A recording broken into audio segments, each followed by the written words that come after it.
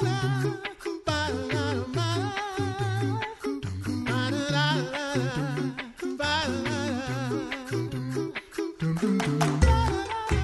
listening to The Coffee Hour. I'm Andy Bates. I'm Sarah Gulseth. Thanks to Concordia University, Wisconsin for supporting The Coffee Hour. Find out more about Concordia University, Wisconsin at cuw.edu. Live Uncommon. Who loves a good history series? Me. Yeah, I do. Me too. Which is why we do them, because we like them, so we hope you like them too. And today we're digging into some history that I think is certainly relevant and pertinent for today as we lead up to the LCMS convention. We're taking a look at the history of Lutherans in North America, and particularly what led up to the forming of the Lutheran Church Missouri Synod. Our guest today, the Reverend Dr. Lawrence Rast Jr. He's president of Concordia Theological Seminary in Fort Wayne, Indiana. Dr. Rast, welcome to the Coffee Hour. Thank you. It's wonderful to be with you and all your listeners. I am looking forward to digging into history today with you and carrying this on for a few episodes so that we can learn more about where we came from as Lutherans. I mean, we all know about the Reformation, the Lutheran Reformation. We have learned from Dr. McKenzie that we can't just use the word Reformation loosely.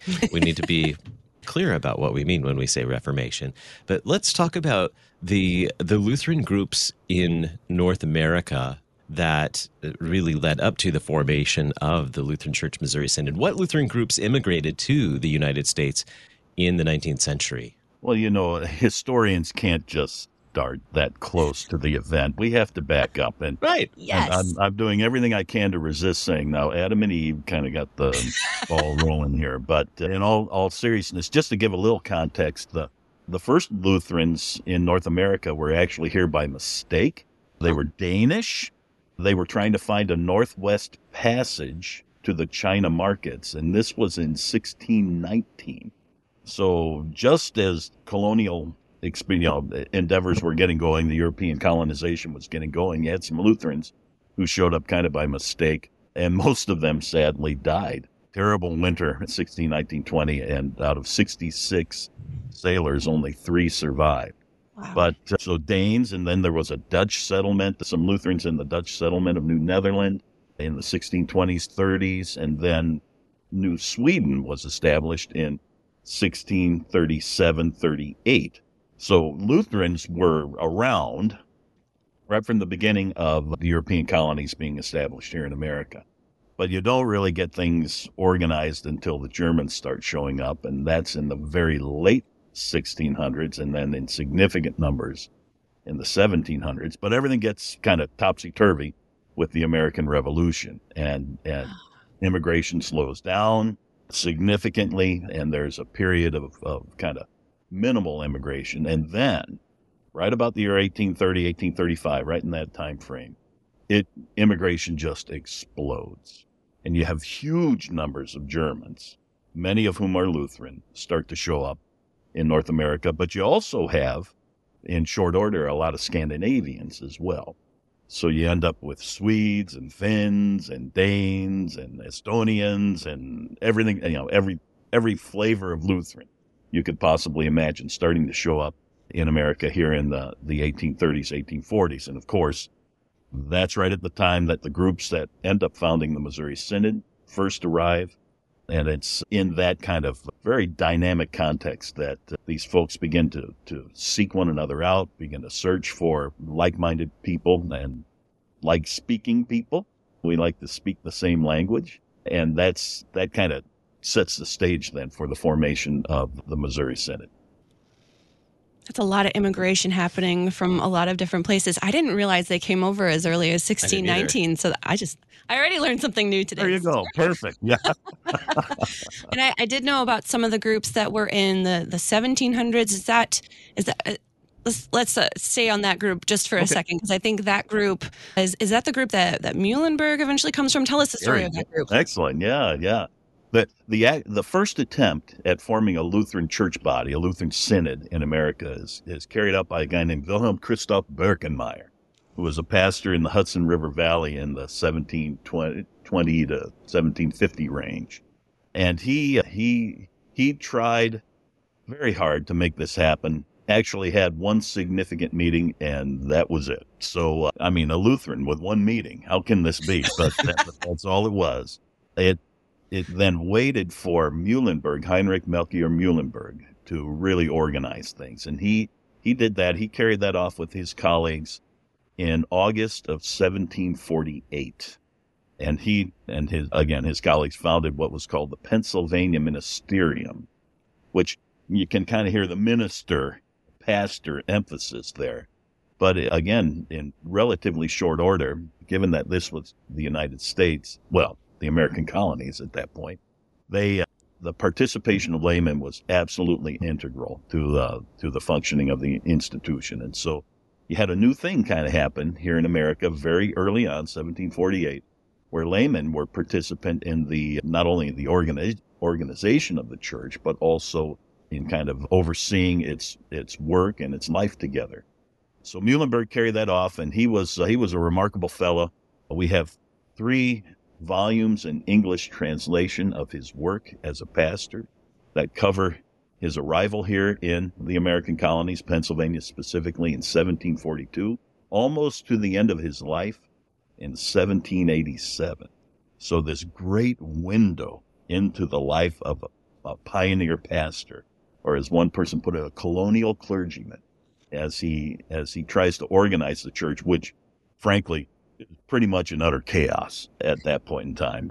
These little groups of folks out in the woods and trying to organize in the congregations and that kind of thing. And Muhlenberg is riding his horse all over the place, dodging Indians and dodging irate parishioners. I mean, doing the whole business that needs to be done.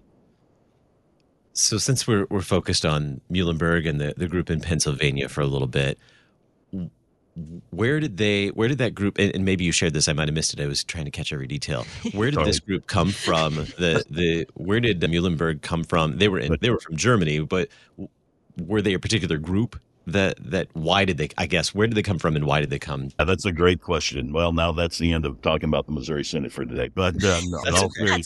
A little sidetrack. That's all right. We've got more episodes. Right, exactly. So in all seriousness, you had really kind of 2 kinds of groups that would come over, and maybe groups is too strong a word for some of these folks, but you had groups that were experiencing religious persecution who made their way to North America, significant groups of Lutherans from the Palatinate area, southwest Germany. By the way, I'm going to take a step back here real quickly, because your question's an excellent one, Andy, and it really suggests some other things.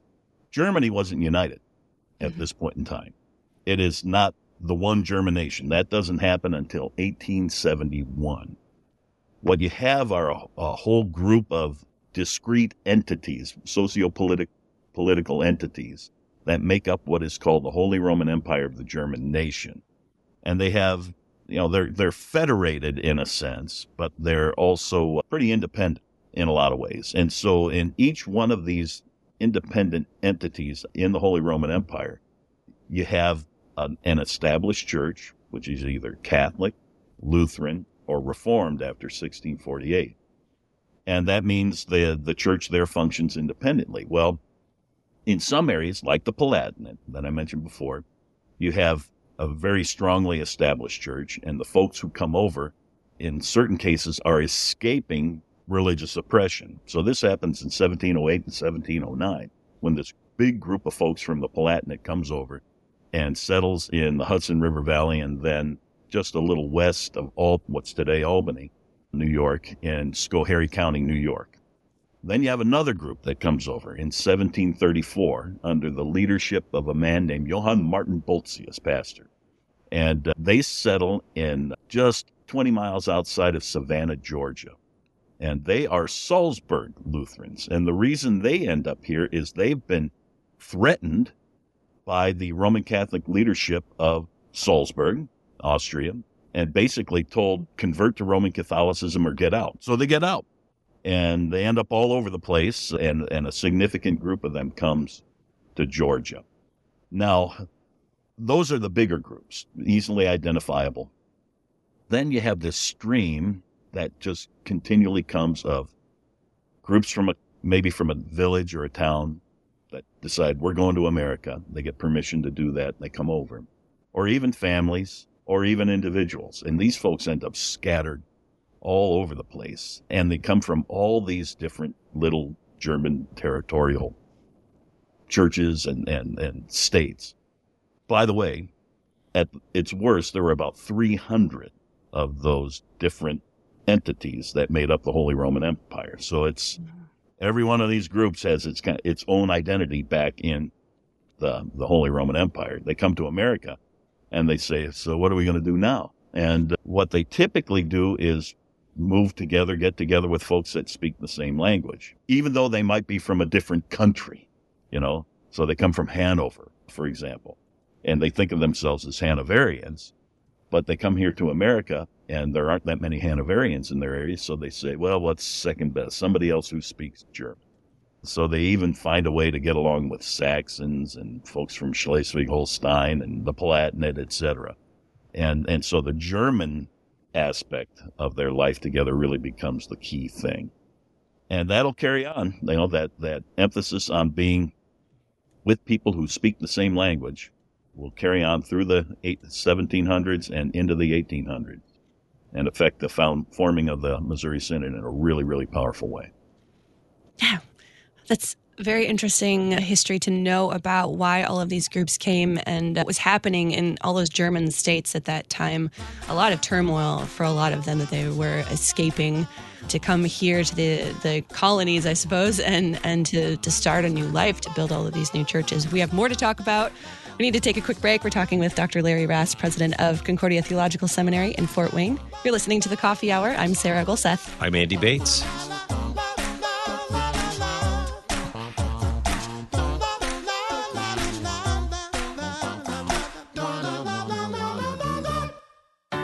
At Concordia University, Wisconsin, we believe you were created for a reason, to use your God-given gifts to help others, to live a life of self-sacrifice in a me-first world, to live a life that's uncommon. Whether you're taking one of 50-plus online programs or learning with us in person on the shores of Lake Michigan, you'll be equipped to make an uncommon impact. Learn more at cuw.edu. Concordia University, Wisconsin. Live uncommon.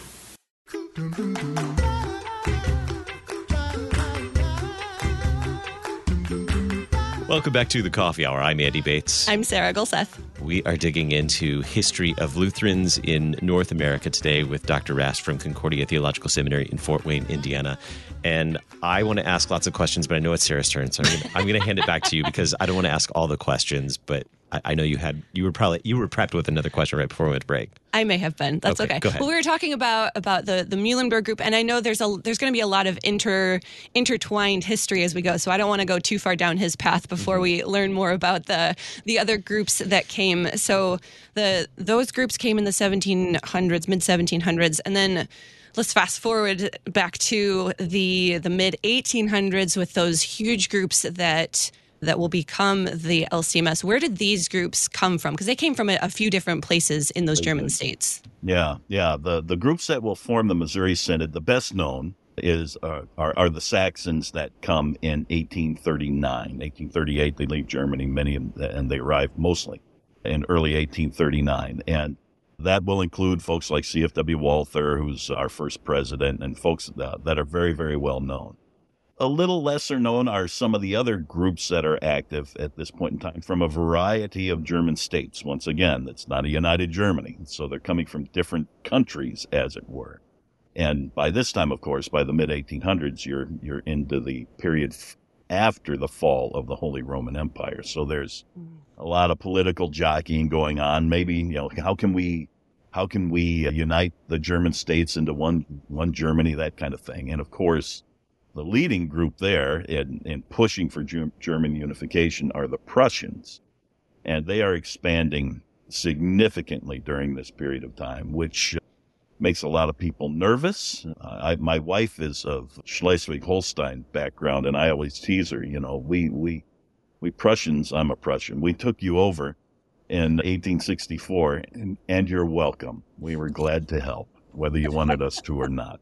Which, again, kind of underscores the point I was making in the last segment, that these folks, they speak the German language and recognize one another as Germans as a result, but they think of themselves primarily in terms of the state from which they come, Saxon or Hanover or, whatever the case might be. And so as they begin to make their way here to America from these various states, one of the basic things they have to do is kind of overcome these cultural and at times theological differences that they've experienced back in the home country. And it can be a little challenging, very frankly. Second, and I think this is equally important, we tend to think, rightly so, about the religious implications of this kind of, what did this mean for their Lutheranism and that kind of thing. But honestly, most of these folks were coming to America because of the opportunities that America offered. Freedom, which of course involved religious freedom, but also economic and political freedom. And of those two, probably the economic side of it was the most important. So folks are coming to America because there's huge opportunity. And those opportunities really aren't available to them in the old country. So they're looking for new ways to really excel in terms of their own futures. And that's kind of normal. I mean, I don't want to shortchange them in any way, shape, or form. They're churchly people. I'll tell you a story. In the case of my great-grandfather, who came over in 1894, he was a Prussian, came from what's today Middle Poland. It had been South Prussia. And the family had moved there from Pomerania a little bit earlier, 60 years previous to his birth.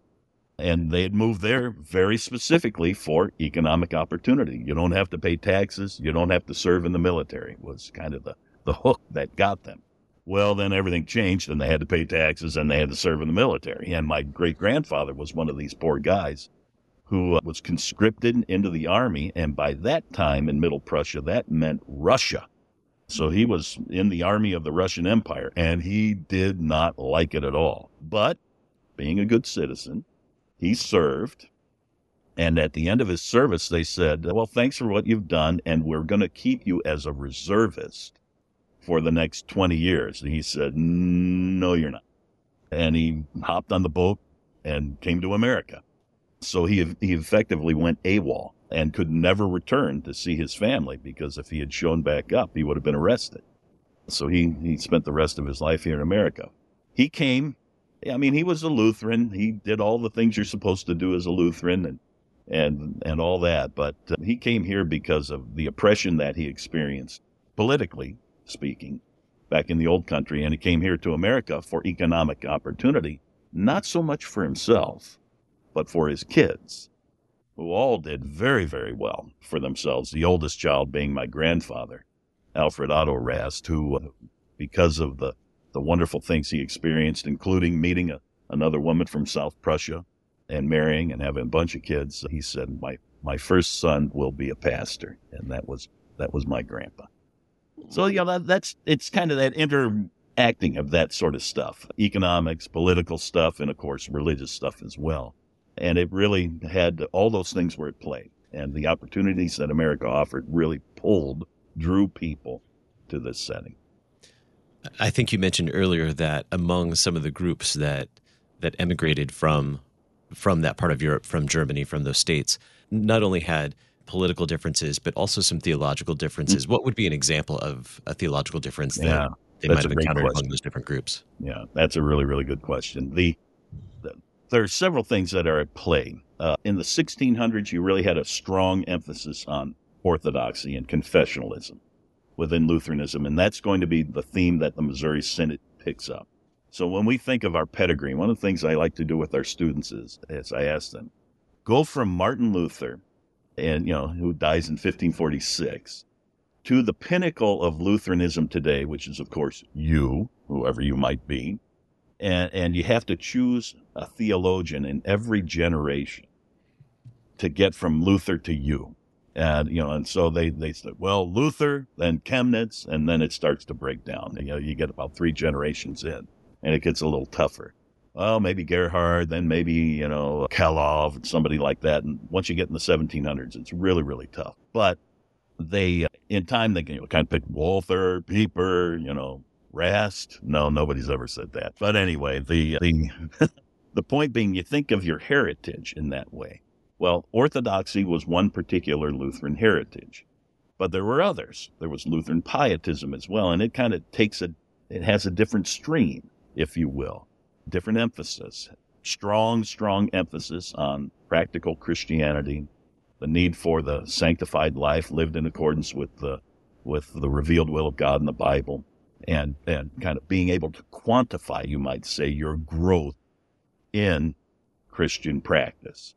And lots of other stuff as well. Some good, some not as good. But pietism is a strong influence in that, and there's a whole trajectory in terms of folks that are involved in that stream of Lutheranism as well. But then by the time you get in the 1700s, things go really take a different turn, and a very challenging one, and that is with rationalism. One thing Lutheran Orthodoxy and Lutheran pietism share is a deep commitment to the Scriptures as the written Word of God. Whereas with rationalism, you bring in this whole perspective that the Bible is just like another book, and everything in it has to be tested by human reason, hence rationalism. And it takes over in a lot of ways by the latter part of the 1700s. That challenges the church in basic ways, denial of the virgin birth of Christ, denial of the resurrection of Christ, denial of the miracle stories, rejection of pretty much everything in the Old Testament among the more radical rationalist theologians. Really forces the church to come to grips with how do we proceed. And some folks accommodate completely to it. Some folks reject it very strongly, like the founders of the Missouri Synod. And then it's just present everywhere. Everybody has to react to it. And then one other little point, and I'll try and do it quickly, is the emergence in Prussia of what is called the Union, or the Prussian Union more commonly. And in September of 1817, the King of Prussia, Friedrich Wilhelm III, actually enforces a union between Lutherans and the Reformed in his area, and kind of extends the scope of that forced union as time goes on. But this causes consternation, not only for Lutherans in Prussia, like my family, but also for Lutherans in bordering states like Saxony. And they're looking at this and going, ugh, if it can happen in Prussia, it could possibly happen here as well. What are we going to do? Well, maybe we go to America, where we don't have the interference of the state in our life together as the people of God. And we also have the freedom to kind of shed this huge influence of rationalism, which is everywhere around us and threatens everything we do as people of God. So, yeah, there are those kind of theological and philosophical issues that are pressing the folks that are going to make their way here to America. Yeah, and those aren't small issues either. I mean, those those things infiltrate so much of the theology that they would be wanting to practice. Obviously, those would be huge reasons to want to have more freedom. Yep. This may be too big of a question for only having like 4 minutes left, so I apologize if that's the case. We can always pick it up in the next episode. But just maybe briefly, how do the people that the Orthodox and the Pietism, those groups, those different groups of Lutherans that were practicing maybe slightly different theology, how do those translate then into where they settled and how they congregated when they arrived in the colonies? Yeah, good. Yeah, that is a big question too, and you're right. I mean, these are macro issues, and they're really, they're incredibly demanding in terms of the church's thinking and how it's going to organize themselves. With the movement to America, your options are fewer, at least initially. And what I mean by that is if you come in, say, and in the 1700s and early 1800s, most folks are coming in through Philadelphia. You come in that region, and your options are very limited. It's mainly people of pietist extraction. So you're just kind of dropped into that perspective. And like I said, there's some really good things about it. There's some challenges as well. But when this huge wave of immigration kicks in about 1830-35, as I said earlier, in that range, you have a different movement that begins to occur with respect to the immigrants. That is, they go north and then west. North up the Hudson, they come in through New York City, go north up the Hudson River, and then west across the newly opened Erie Canal. And that little ditch has a huge impact on the shape of future Lutheranism, because folks kind of jump over the earlier Lutheran settlements by taking this northern path. Get off the canal boats and later the trains at Buffalo, use the Great Lakes to go to places like Erie, Cleveland, Toledo, Fort Wayne, Detroit, Chicago, Milwaukee, all these places we think of as kind of Lutheran cities. The folks start making their way there at this point in time. And what that then allows them to do is kind of, this sounds terrible, but select who they want to be in fellowship with. The options become many. And so between 1840 and 1875, 58 different Lutheran synods are formed. Only 58? Not confusing. Well, you already had about 30, so. Wow. So much history. I'm excited. There is so much more because we still haven't gotten up to the forming of the Lutheran Church Missouri Synod. We'll continue that conversation next week. It has been fun, man. Pietism, rationalism, unionism. Hitting all the big things. All the isms. Our guest today, the Reverend Dr. Lawrence Rast, Jr., president of Concordia Theological Seminary in Fort Wayne, Indiana. Dr. Rast, thanks so much for being our guest on the Coffee Hour today. Thank you. This is my pleasure. You've been listening to the Coffee Hour. I'm Andy Bates. I'm Sarah Gulseth. The Coffee Hour with Andy and Sarah is a production of KFUO. To support the Coffee Hour and KFUO Radio, visit KFUO.org. You can also text KFUO to 41444 or send an email to gifts@KFUO.org. And you can call us at 800-844-0524. KFUO. Christ for you, anytime, anywhere.